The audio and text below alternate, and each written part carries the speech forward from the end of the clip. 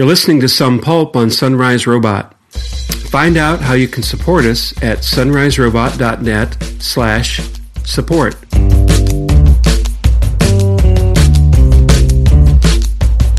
Welcome to episode 6. I'm your host, Bruce Edwards, and I'm joined by Michael Edwards and Justin Edwards. Hey. Hi. Our topic in this episode is baseball in the 50s and 60s, with special attention to how media shaped the experience of baseball. Whoa. It's about time we got baseball going.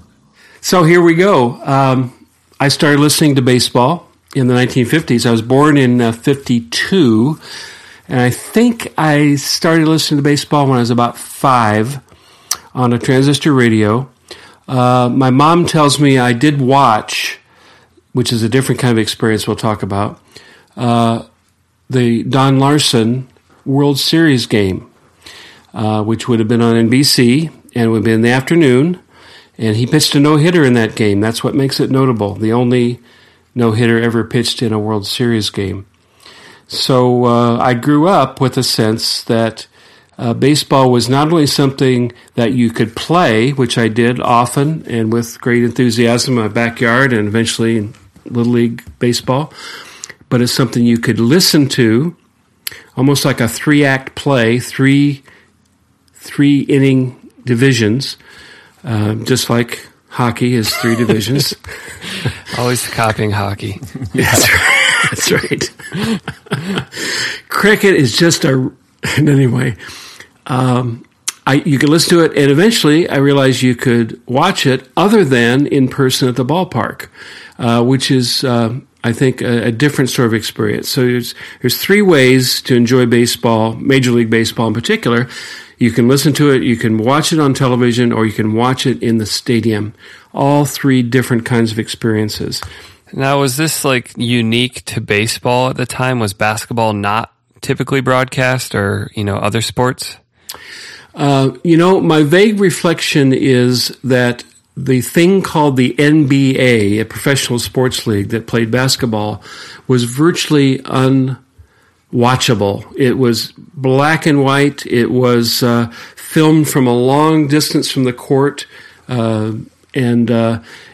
you maybe saw 1 or 2 games broadcast a year, and this is really into the 60s, where the NBA was just not a profitable national sport.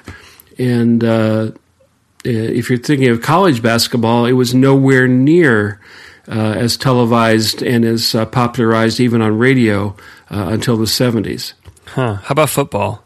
Football, there was one channel, CBS. They broadcast 1 team a week. It sometimes could be the Cleveland Browns if that was in your neighborhood, but it really was led by the New York Giants, Green Bay Packers, all the major teams, which has sort of precipitated the birth of the American Football League, a rival league to the NFL, which had more cities and more coverage. And football's problem would be that it's, back then only 1 game a week. Right. And all the teams on one day. And did they even do Monday or Thursday night games? No, that was an innovation not until 1970 on ABC. Baseball's already got just way more games, so there's just more of an opportunity to broadcast. And then basketball has, maybe half as many games, but if it's not organized and kind of workable yet, then I guess it would make baseball kind of uniquely suited to being early on in the broadcasting game. Well, it's a way to fill up radio time, at least 154 days a year, or fewer, because they actually played doubleheaders that were planned doubleheaders. So you might have 140 radio dates in a given year until the American League adds 2 teams in the 60s. This is really what they call inside baseball, isn't it? But and they have to go to a 162 game schedule, which the National League follows suit the next year. But so there's about 140 games to broadcast, and then maybe the All-Star game at midseason, the midseason classic, as it was trumpeted at the time.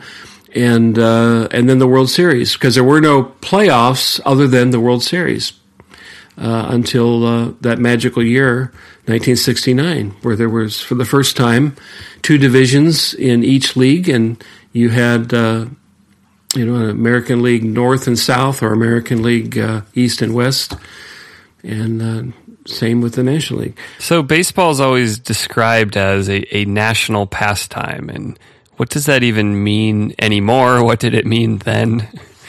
Well, to me, it is still the national pastime, and I don't think it depends upon the number of viewers or listeners or people at ballparks. But if it did, at this point in time, there are more listeners, viewers. There's greater attendance in baseball, even with expansion, than there's ever been, proportionally in the existence of baseball. So it is really, with the help of the former commissioner, Bud Selig, a boom time for the number of people who watch baseball around the world. And, it's growing in all sorts of places beyond this North and South America. So that's a good time.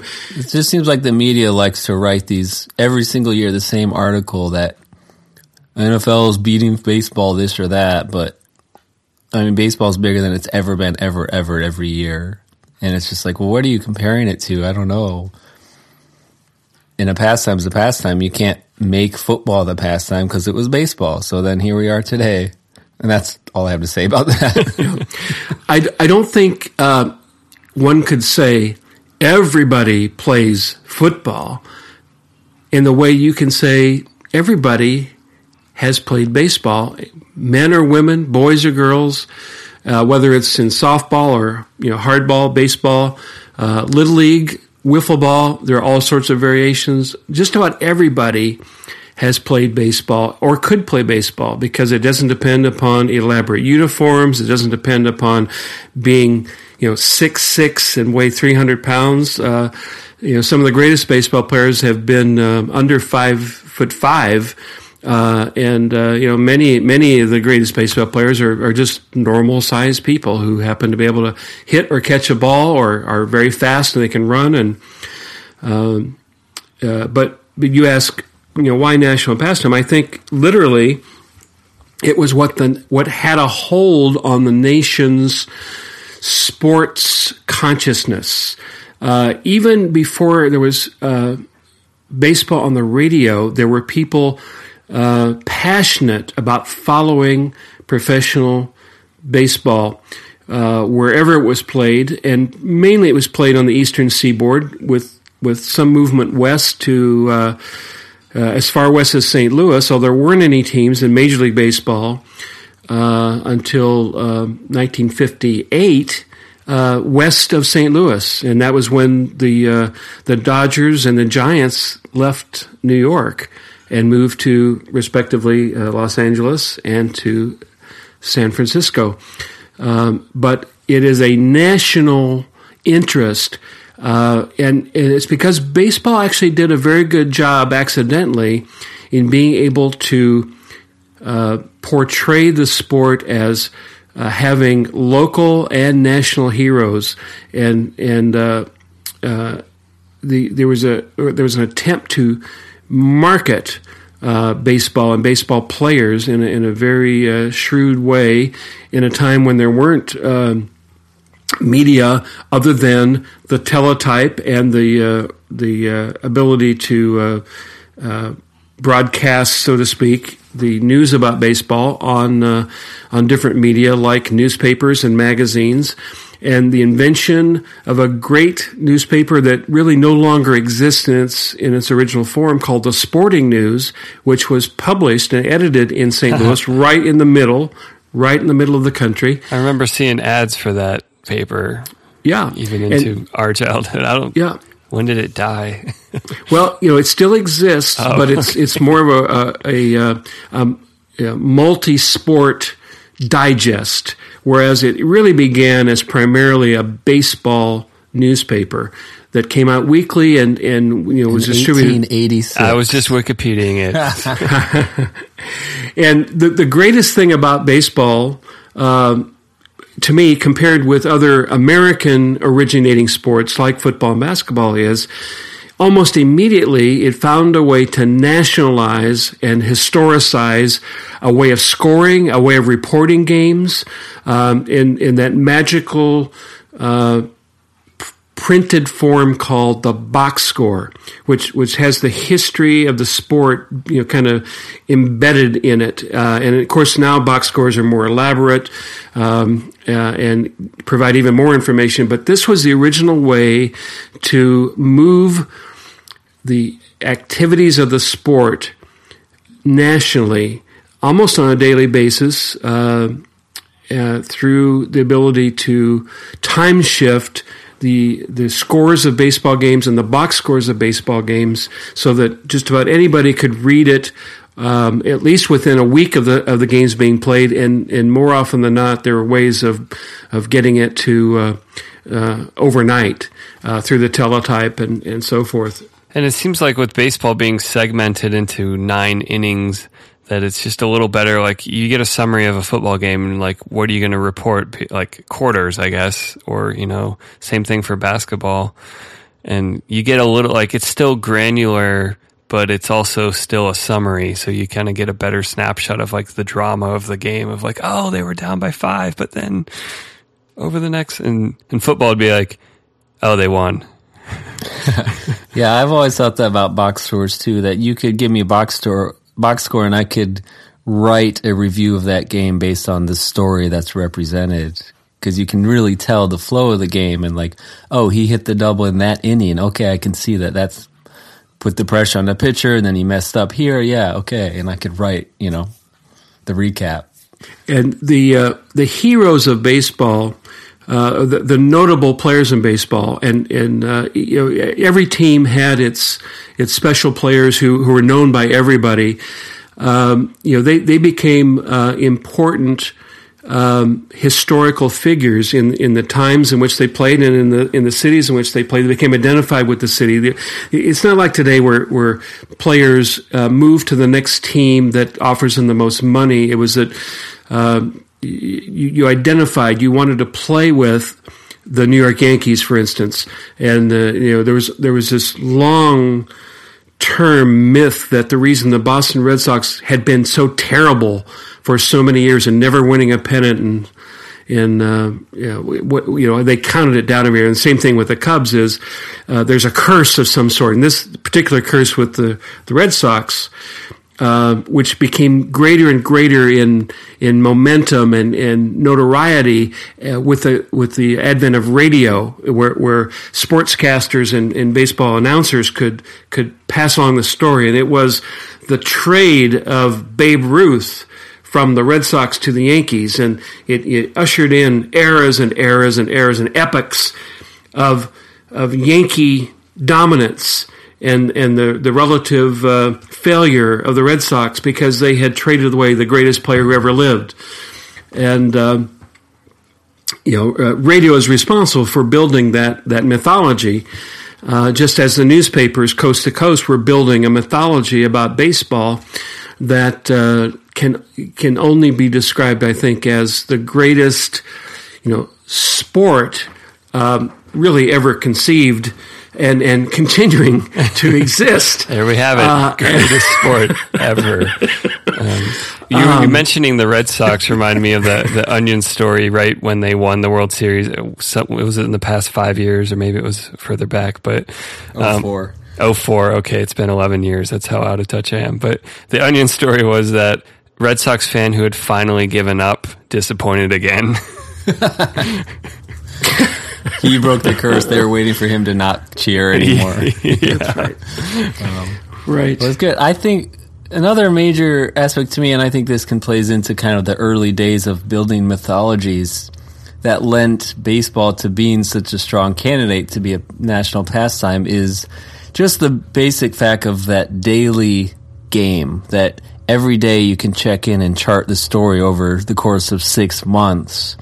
And your team, if it's not in your town, will come to your town eventually, and it's not like NFL, for instance. If your favorite team is in your town, then when is your team going to come to you? They only travel 8 days a year anyways. and it just kind of had this disparate kind of once a week compared to the daily grind of the story that develops over time and creating this stat dream of batting races and home run titles. And, you could follow the story for 6 months every single day, and it rewards you for that kind of faithfulness if you did cheer from the beginning of the year to the end. And it gave newspapers and radio something to talk about every single day, where football you talk about it on Monday and then, okay, we'll see you next Monday. Just getting to be in the consciousness every day is such a big advantage. I think there's also, I want to hear, Dad, what you have to say about baseball. I haven't seen all of Ken Burns' PBS 10-hour or more series, Baseball, but one of the theses he puts forth pretty early on in that series is baseball, the history of baseball is American history, and he kind of just argues that they're inextricably intertwined. And I mean, would you agree with Ken Burns on that? Well, it is, and other commentators from across the world, starting with the birth of the nation and leading into its more mature days in the 1800s and 1900s, is every commentator comes from France or Germany or certainly England and even Russia. They always comment upon, if you want to understand American politics, you've got to understand baseball. And so it was interwoven with the character of the nation and the notoriety of it, the ability for people to quote baseball lingo as metaphors for the kind of decision making that takes place in Washington or takes place at the state level. And they put a squeeze play on, meaning you've put a politician in a difficult situation, and that's primarily the defense you're putting in a difficult situation because it's the surprise bunt, from the offense, the team at bat. And all these sorts of things. I've always wanted to. I won't have time to do it now, and there's too many other things to do. But I think you could write a history of America just using the lingo of baseball, and you could tell stories and spin the major events of history, American history, and the defeat of Britain and so forth. We've all heard that pun on Genesis, in the big inning. Right. Right. I've tried to forget it, but I have heard that. Yeah. We've all groaned at that. Yes. So national pastime because it has the leverage of every day, through the summer, from spring till fall. The World Series didn't always extend into November as it does now, and didn't always start in March as the season began. But it sort of is representative of a kind of cycle of the seasons. And you almost kind of feel sorry for baseball that it doesn't have the cachet it does today, because there was a time in which people invented football and basketball to prepare to be in shape for baseball. I mean, that's the only reason those sports existed, was to get ready for baseball. I think everybody knows that. So with baseball, kind of, by the time you're born in the 50s, baseball is already this richly historic sport with a long past. How is it a future-facing sport, or, is baseball a sport of the future too, or is it just a nostalgic callback? Well, it's nostalgic for people who glory in baseball, so it has a past, but it also does have a future, because baseball is played in Japan. It's played in the Netherlands. The land of the future. Yeah, the land of the future. That's right. There's no sport more international that's played at the level baseball is played at, and that is, I'll say worshipped or adored as a sport. Not even soccer? The way baseball is. Is soccer really a sport? I mean, well, another day, another time. But I will admit that the hate tweets. No, soccer is the beautiful game, and I can concede that. And I can watch probably 10 or 15 minutes of it and really enjoy those 15 minutes and the unbelievable 1-0 and nil. I can't even, the lingo of soccer escapes me in terms of telling a story.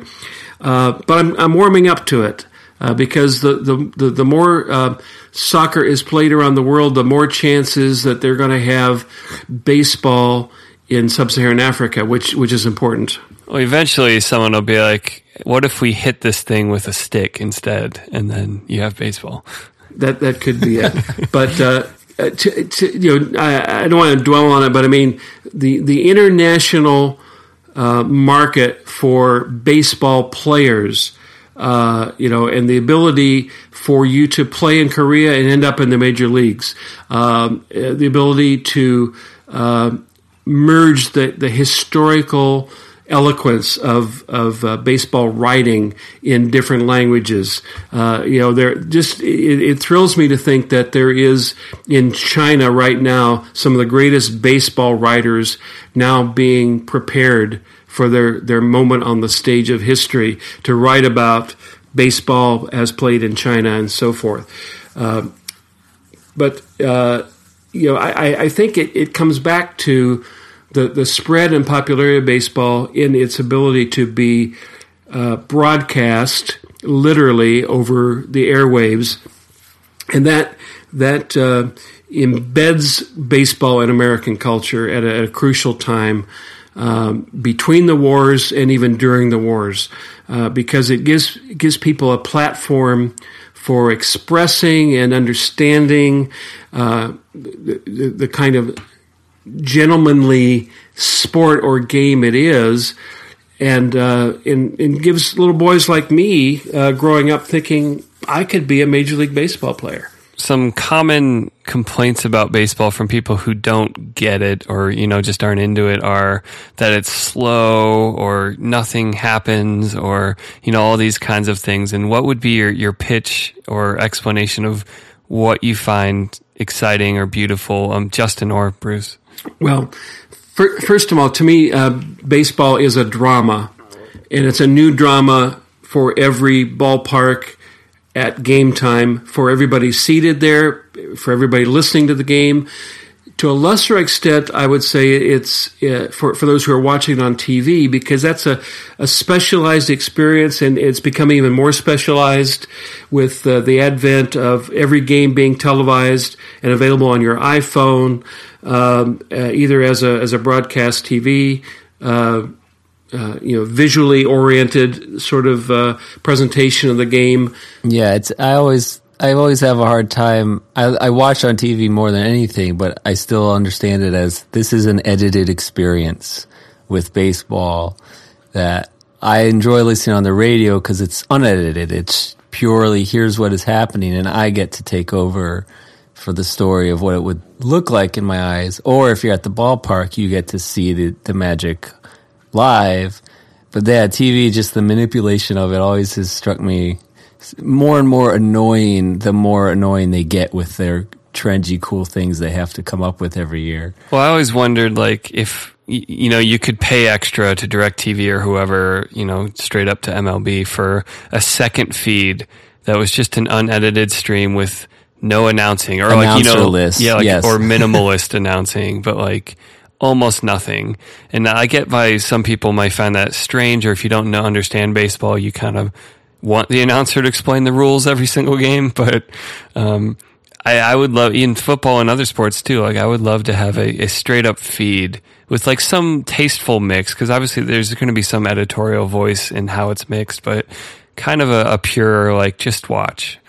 Well, I think that could be a kind of diversion on a particular day, just like they do it with pro football. Sometimes they just have the crowd noise and then focus the camera on the quarterback and the defensive safeties and so on and so forth. To me, baseball is almost too active as opposed to it being too slow or dulcetory or something, because you got the 9 guys in the field and they're moving. Anything could happen. A ball could be hit to them.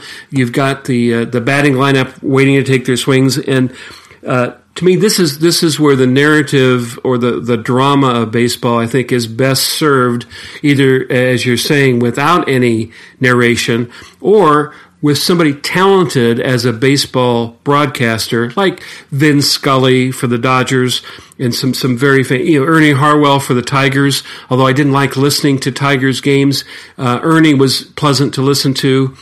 But the original broadcasters were almost as important and as popular and as well known as the players themselves, because they became identified with a certain call of a certain player's catch in the outfield, or a home run call becomes identified with that team or that season.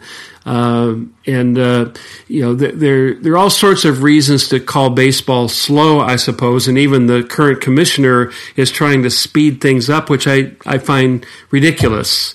I can find dull moments in a baseball game, but it usually isn't because the baseball players at bat is taking too long to get back in the box, or the pitcher is throwing to first. To me, that's what makes baseball interesting and intricate, and ever changing with the possibilities of a given game, given inning. And I admit that not everybody shares this view, but if you do share that, I think you do think of the baseball announcer on the radio as coming closer to adequately approximating what it's like to be at a game in person as opposed to watching it on television. I just wanted to sound off too on the slowness people, in that the number one thing, and there's studies and there's like every year it's the same articles. It's so dumb and annoying, but the slowness of the game, most of that comes from the forcing us to watch television commercials between innings and on breaks between pitchers. I remember reading an article with, especially while I was following the Astros, but Roy Oswalt was notorious for pitching before the commercial break was back, and the networks hated him for that.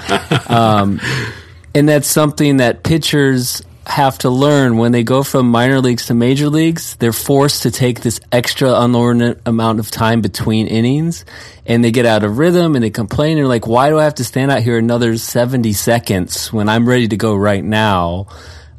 Because we need that commercial break, and that's where the money comes from, et cetera. I get it. But if you want to speed up the game, cut a commercial. 30 seconds every single time. You usually have 4, put 3, and you'd save so much time. Which I had to look up Roy Oswalt on Wikipedia, and this is unrelated to what you're saying, but apparently him and Lance Bergman signed a 1-day contract with Houston just so they could officially retire as Astros at the end of their careers. Mm-hmm. Oh yeah, very important.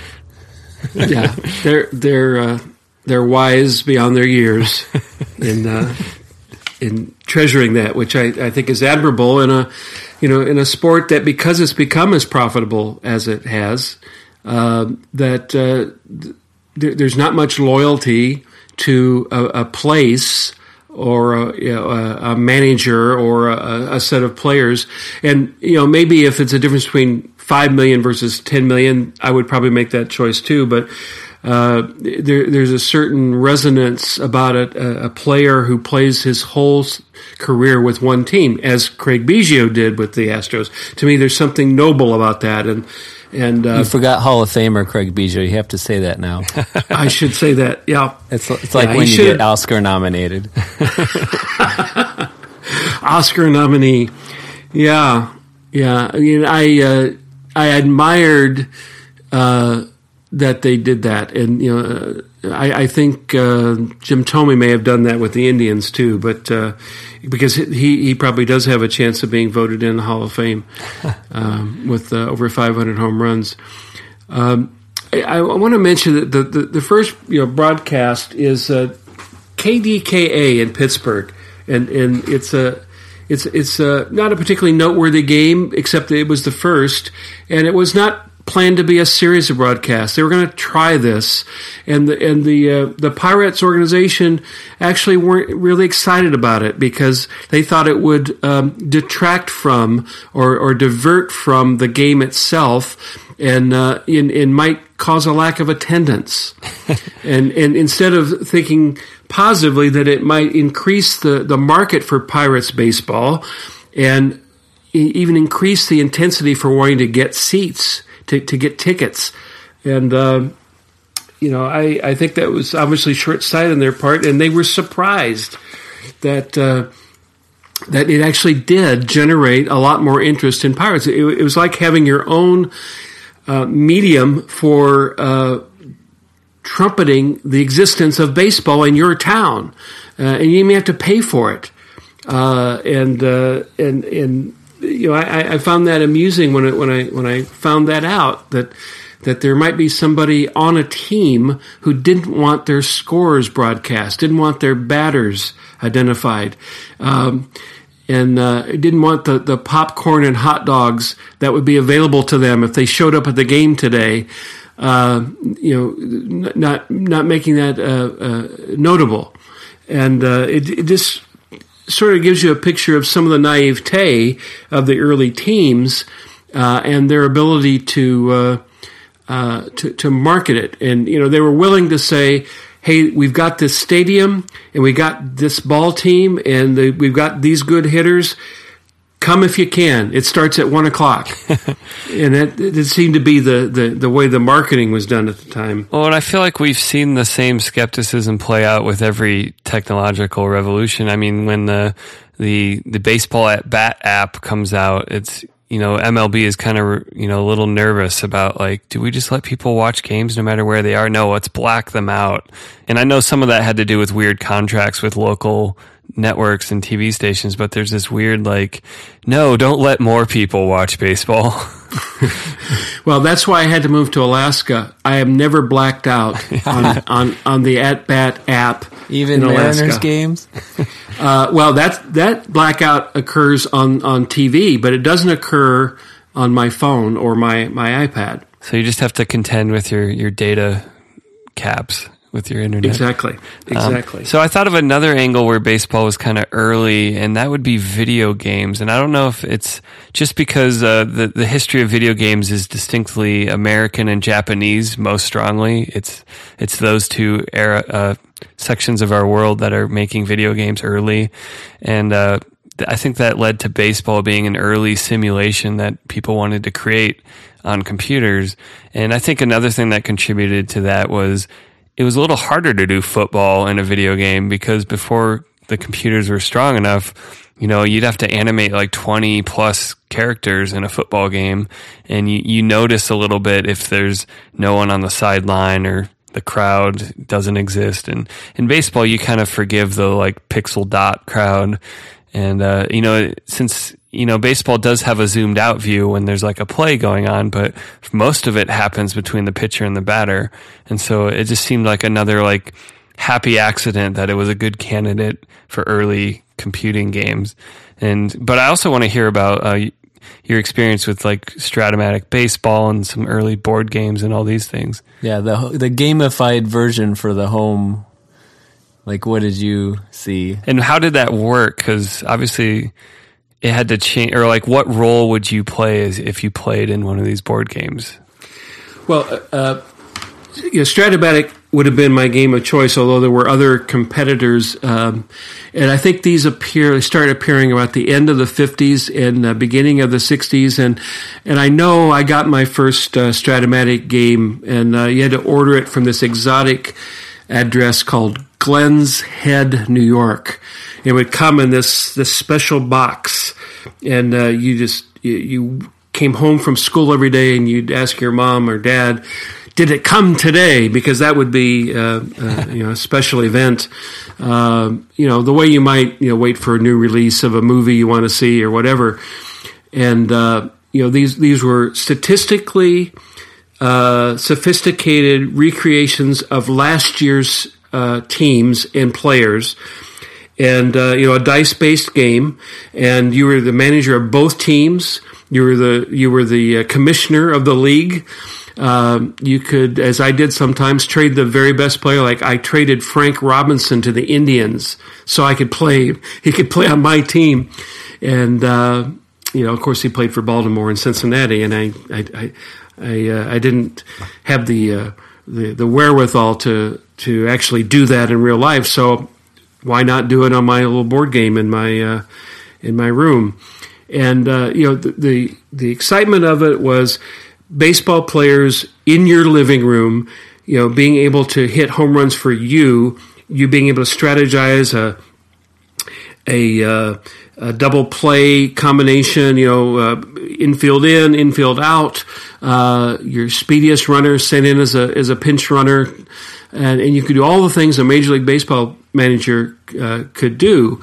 And best of all, I could create my own box scores, and I could write my own story capsules, and if I wanted to, I never quite made it to 162 games. I could have played the entire schedule for every team, or at least the schedule for the team I followed at the time, Cleveland Indians, and later the Houston Colt 45s, as they were known when they came into the league. I thought that was great. I had replica uniforms of both of those teams. I had the Colts uniform with the big 45. Guns, yeah. And then, they became the Astros, which was probably a happy accident that they wanted to feature the Houston industry of NASA and space travel and so forth. But how soon after the moon missions or during the moon hysteria did that switch happen? What happened, I believe, in '65 was the first year with the Astros logo, and that meant they were only the Colts for 2.5 years. Yeah. 62 to 64. So as you were describing the way you'd play with this board game, it just kind of struck me that baseball has so many different levels that might be fun or satisfying to play in, whether it's these super zoomed out like manager, all the different strategy. Do you pull that pitcher out? Do you try to run? Do you try to steal second? Do you bring, all the defensive switches you could make, the batting order switches? And I don't feel like, there's a little bit of that in other sports, but I don't feel like it's as common or present in every single game the way it is in baseball. Like at any moment, the manager is a very active role, whereas I feel like it's a little less in some other sports. And I think there's something I would love to see better represented in video games is scratching that itch of, I don't just want to be, the slugger hitting home runs. Like sometimes that's fun. I just want a home run derby game and I just want to kind of be a power hitter, but sometimes it's fun. And I know the NFL played with this. They made a game called NFL Coach, and they only made it once, and apparently it failed.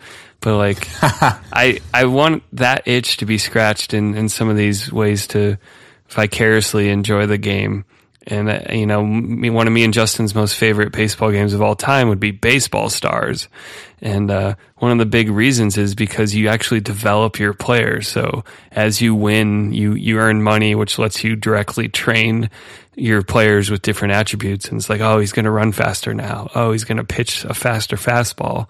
And it was just really satisfying to go through a season and watch your team grow. And it wasn't just about being in the batter's box. It was about the meta around it. Yeah, well, to me, I was completely enamored of creating the lineups, keeping the stats, having my own all-star game. To me, that was part of the joy of baseball to me. And it didn't diminish my own playing. I still like playing baseball. And, everybody has been in their own backyard or up against a garage, and you're pretending you're leaping up to stop the home run, or and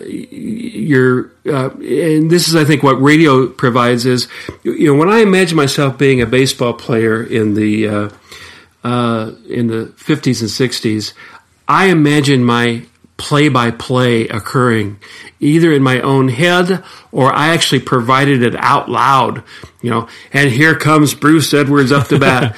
And, he's had a rough day. He's taken the collar, but he can win the game with a sacrifice fly.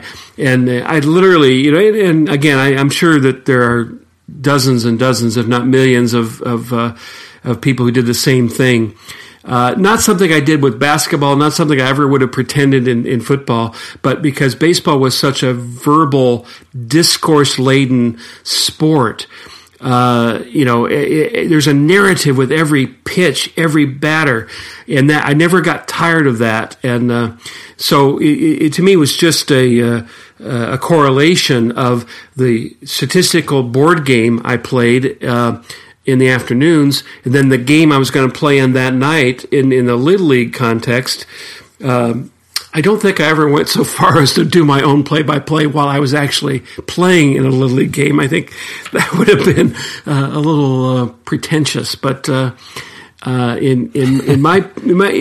me, baseball is a perfect sport that bridges simulation, statistical analysis, actual playing, and it gives you a way to participate in baseball that if I was too little, like if I was 5 years old, I'm not going to hit home runs in a Little League game. Too young for it, but I'm still participating. And I'm 62 now, and I don't have a lot of swings left, although I like to go to a batting cage whenever I'm, visiting my children, just to see that I could actually still hit the ball, even if it's, going at 60 miles an hour and not 90. It gives me a lifetime of enjoyment and participation.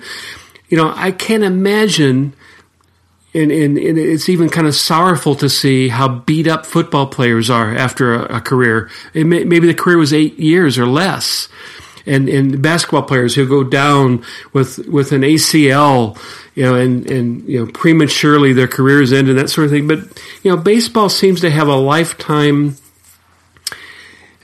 ticket, and I like that about it. And I think I even sensed, even when I was 12 or 15, that baseball had this lifelong attention that it was worthy of my attention, because it didn't really matter if I got too slow or I got too old.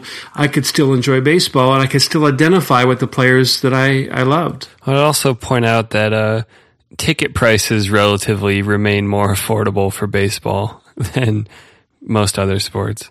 Absolutely. Yeah, I can still on the day of a game find a ticket for like $7.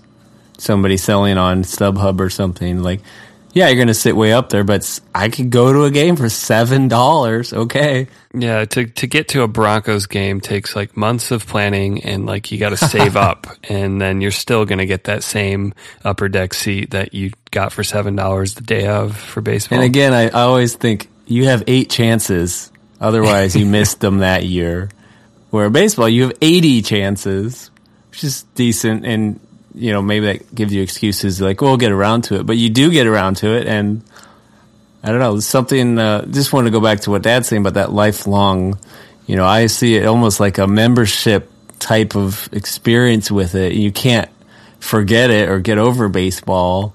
As much as I enjoy football and basketball, otherwise, I've never felt a lifelong commitment to them. I enjoy them. I'm a fan of them, but I'm never quite wrapped up in a story until, things are super exciting. I guess it's the playoffs. I can pay attention now, unless it's LeBron James or something. But the ability of the radio broadcaster, even in an age in which I could watch this just about every conceivable medium, phone, tablet, TV. I still prefer the way the baseball broadcaster can shape the game, and it's a comforting voice. It's a voice I'm familiar to because I'm going to listen to it night after night.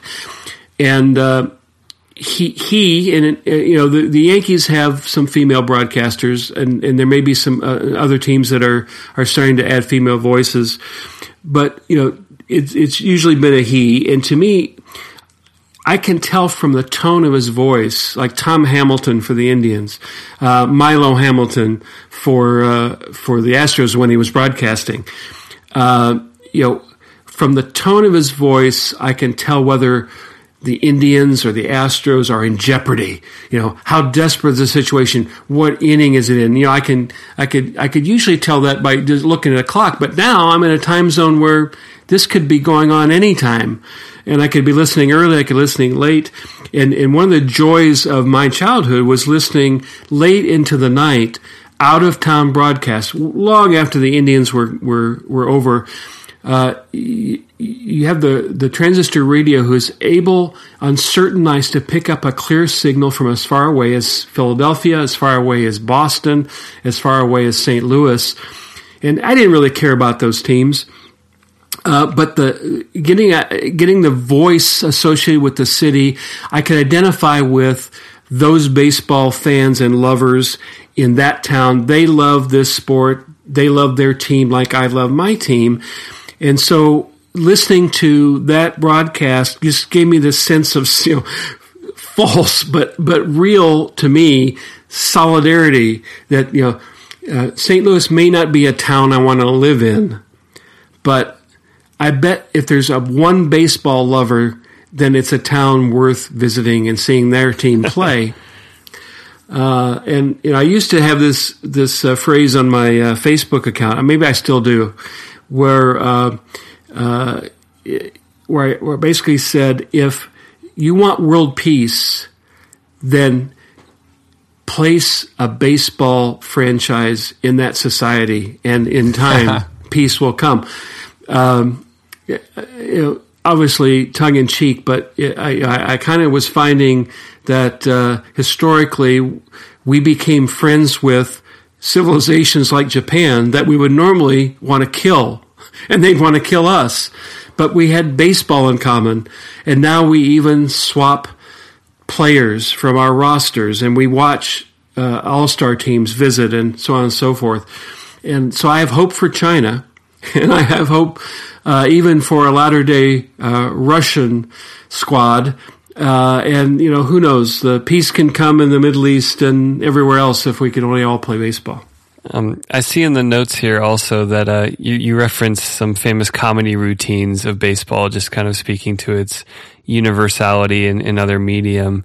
But I think one of my favorites is you mentioned George Carlin's, which, I mean, whatever you think about his other material, his thing about baseball and football is kind of just amazing and legendary. And, he just makes all these amazing observations like, in football, basketball, soccer, volleyball, and all other sports with the ball, you score with the ball. In baseball, the ball prevents you from scoring. And just, like baseball is played on a diamond or in a park. Football is played in a gridiron, in a stadium. Sometimes it's called Soldier Field or War Memorial. And, baseball starts in the spring when everything comes alive, and football is in the fall when everything dies. And he keeps making all these.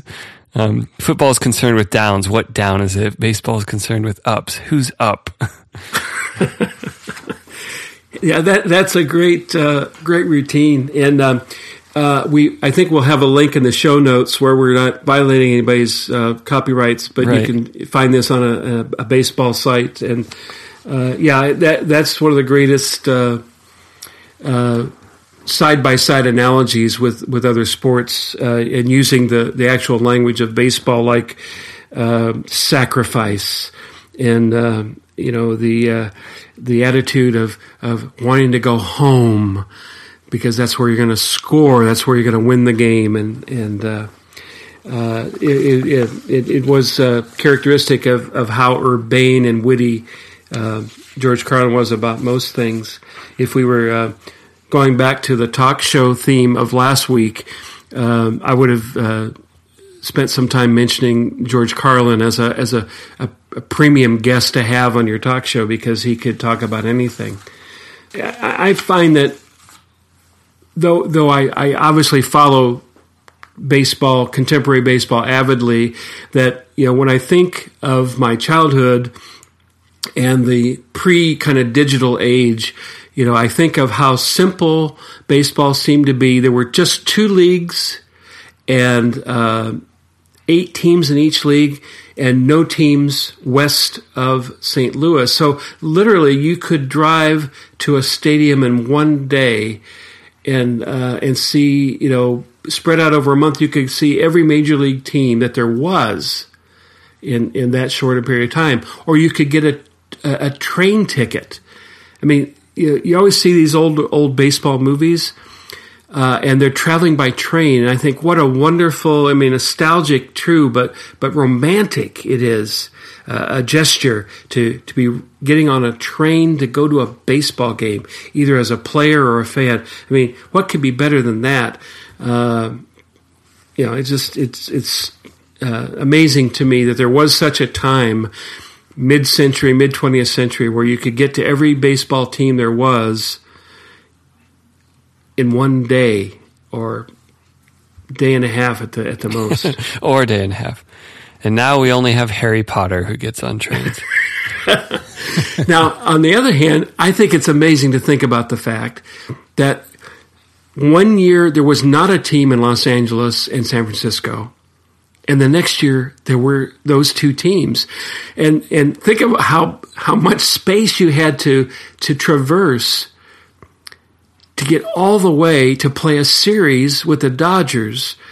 You're used to being able to get on a train or a bus, maybe a plane, but usually a bus or a train to get to that Dodgers series. Now you're going to have to travel all the way across the country with nothing in between. There's not like a game that's going to be played in Arizona. Yeah, what was the nearest team to them when they started? Oh, it would have been St. Louis. St. Louis, yeah. Okay. Pulling up a map right now. Yeah, no Texas, no Colorado, obviously, and then up north was Minnesota, still not west enough. Yeah, but Minnesota didn't come into play until Seattle. Create Seattle and Oakland for them to have some rest from traveling. Yeah, that's a good 1,800 miles from St. Louis to Los Angeles. Yeah, and I'm sure the traveling secretaries for each of those teams delighted that all these Eastern teams had to go to Los Angeles to play a game. I mean, they didn't take 3 days to get there. They had to play within at least a day, 2 days. And that's probably when teams started chartering airlines to get out there. But that's the romance of baseball becomes a transcontinental event. And the other thing about that first team that played in Los Angeles, they played for several years before Dodger Stadium was built in the Los Angeles Coliseum, which is a terrible place to play anything but football. And even football doesn't really play very well there. And there used to be an outfielder for the Dodgers by the name of Wally Moon, and they used to call home runs that he hit in the Coliseum moonshots, because the left field bleachers, I think, were something like within 250 yards of home plate. And so you could very easily hit a home run if you're a right-handed hitter, especially advantaged. And, New York had its own weird dimensions, and you could hit a home run in Yankee Stadium. I think the right field line for a left-handed hitter was like 279 yards. And so for 3 years, you played in a stadium that was really like having, playing on a 70-yard football field for football. I mean, I really like that about baseball, that and in most other sports, it's really rigid, exact distances, exact heights. And baseball is kind of like, yeah, maybe the bases have to be an exact distance, but, Boston can be like, we're just going to build a giant wall over here. So too bad right-handers trying to hit home runs. Yeah, because we have a lot of left-handed batters that year. And, some, in Colorado, we get to be like, well, the air's thinner. Sorry. I mean, definite. Aside from fans, it's a real home field advantage, literally, in that you gear your team towards your stadium. This is a pitcher's park. We're going to attract the best pitchers naturally, and then in our development as well. And that's that particular. It's so important to get home field advantage, which doesn't. It happens in football, and the fans are the main part of it. But yeah, the field's the same. Yeah, I would have liked to have seen in person a game played at the Coliseum, but in our show notes, there are some baseball broadcasts from the 59 World Series, which was the White Sox versus the Dodgers. And like the World Series is still played today. They played the first 2 games in Chicago, the next 3 games in Los Angeles, and the Dodgers lost the first game in Chicago 11-0. That was a spoiler because you could listen to that game, but the Dodgers swept the next 4 games. They won their 3 at home, and then they finished off the. They won their 3 at home. That was the 4th game because they played one more in Chicago, and they won that one there. I note that the broadcast that you'll have in the show notes is Mel Allen doing the national broadcast, and so it's unfortunate it deprives you of having heard Vin Scully's call of that series, because Sandy Koufax, brilliant, famous Dodger pitcher, was considered a wild pitcher. This is his first real full season, and he pitches the final game in this series, and obviously wins it for the Dodgers. And just hearing the broadcaster, in this case it's Mel Allen, he's a Yankees announcer by trade at the time, and he happens to be hired by NBC to do the broadcast. But when you hear some foreign broadcasters, I'm sure it would have been the case with the Dodger fans, Mel Allen, the rival of the Dodgers for most of the time that there have been Dodgers, now in Los Angeles, and hearing this enemy call your game for you, that must have been an interesting experience for the Dodgers fans. But of course, the Los Angeles populace at the time, they'd only had the Dodgers for a year. And, within 1 year, they've got a World Series champion. How fair is that? They stole the best team in baseball. Yeah. It's so funny. Yeah. So speaking of that, I just want to, this is a nice segue in that they had to wait a year. You and I share this, and I suppose, Michael, just vicariously, and with whatever your best favorite teams were growing up, we've both spent our lifetimes without our team winning the championship. That's right. And it's tough. I've had my favorite teams in other sports win championships, so I know the feeling, but nothing would compare if my team in baseball actually won. I can't even imagine what these towns must feel when they finally break their own curses. But yeah, your 1948 was the last Indians, was before you, and the Astros have only been to the World Series once and got swept, so I'm just miserable. and done in by a former Astros player. What, Brad Lidge, when he gave up all those grand slams? Then he won the World Series for the Phillies, so thanks. Well, you've got continuing purpose in your life, because once they win, you'll just be like, what now? That's what I'm curious to find how much I follow. I mean, I imagine, but I will ease the gas pedal in my fandom and, I guess, fanaticism. Yeah. So, Dad, to tie a bow on this, I wondered if we could speak a little bit on baseball's future. And one little anecdote I'd toss out is there has not been a single baseball game on Xbox One. It's only been Sony who's been keeping it alive on the PS4 with their MLB. I can't even remember what the game's called right now. But The Show? Yeah, The Show. Which, I mean, I don't think it speaks too much other than that the Xbox is a worse platform to be on. But but I've seen their fans complain online on Reddit and other forums why don't we have a baseball game? It is bizarre, yeah. But, that aside, not that that's indicative of anything necessarily, what is baseball's future? Is it going to continue to be culturally influential or very much a reflection of our nation at large and the world? Well, yes. Okay, we're good. All right. Two things. One is, baseball is still in its infancy in many other continents, and I would mention again China, and it's already wildly popular in Korea and Japan. Again, it's a sport that appeals to a great diversity of shapes and sizes and athletic abilities, both as a participant, as a professional, but also just as somebody who wants to see baseball. And it's growing in popularity in Europe, but Europe is the old world. So I don't know still how too much good for anything the colony made. I don't know, but a sport like baseball, I think is destined for stardom in India. India has a world-class cricket team, and they're playing right now in Australia. Australia is another place where baseball is growing in stature and love. And one of the first tours to the other side of the globe to Australia occurred at the turn of the 20th century.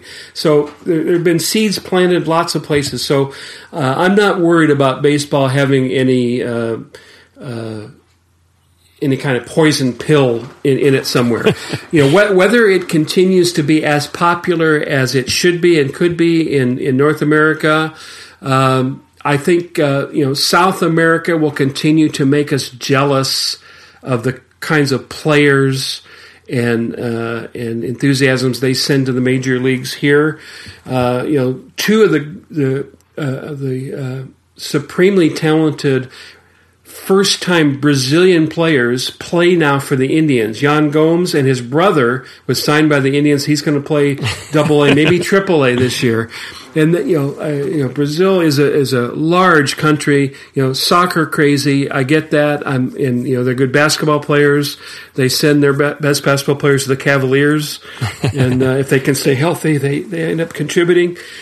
So I think there's a large future in the sport of baseball. We just opened up Cuba.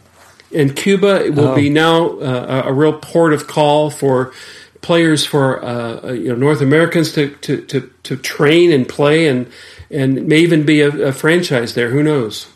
Just real quick, I live in Boston right now. The Red Sox just paid $30 million for a Cuban now that they're able to start pulling in the stars. He's kid's 19 years old. They gave him $30 million. I guess things are looking up for them. Yeah. So another way to put this question is, do you think our nation will go post-football sooner than it goes post-baseball? Well, I certainly, if enough San Francisco 49ers retire at the age of 24 for fear of concussions, I think, although I think that may be a red herring at this point, I think... but this past year of football was like shooting brutal. themselves in the foot repeatedly. Yeah. But then also it's football and nobody actually cares. But but it has a certain stain to it. We're just like, all right, now you got to recover from. I feel guilty for how much I enjoy watching football games, and I don't feel guilty. That's it. I shouldn't feel guilty. But yeah, I want to add this.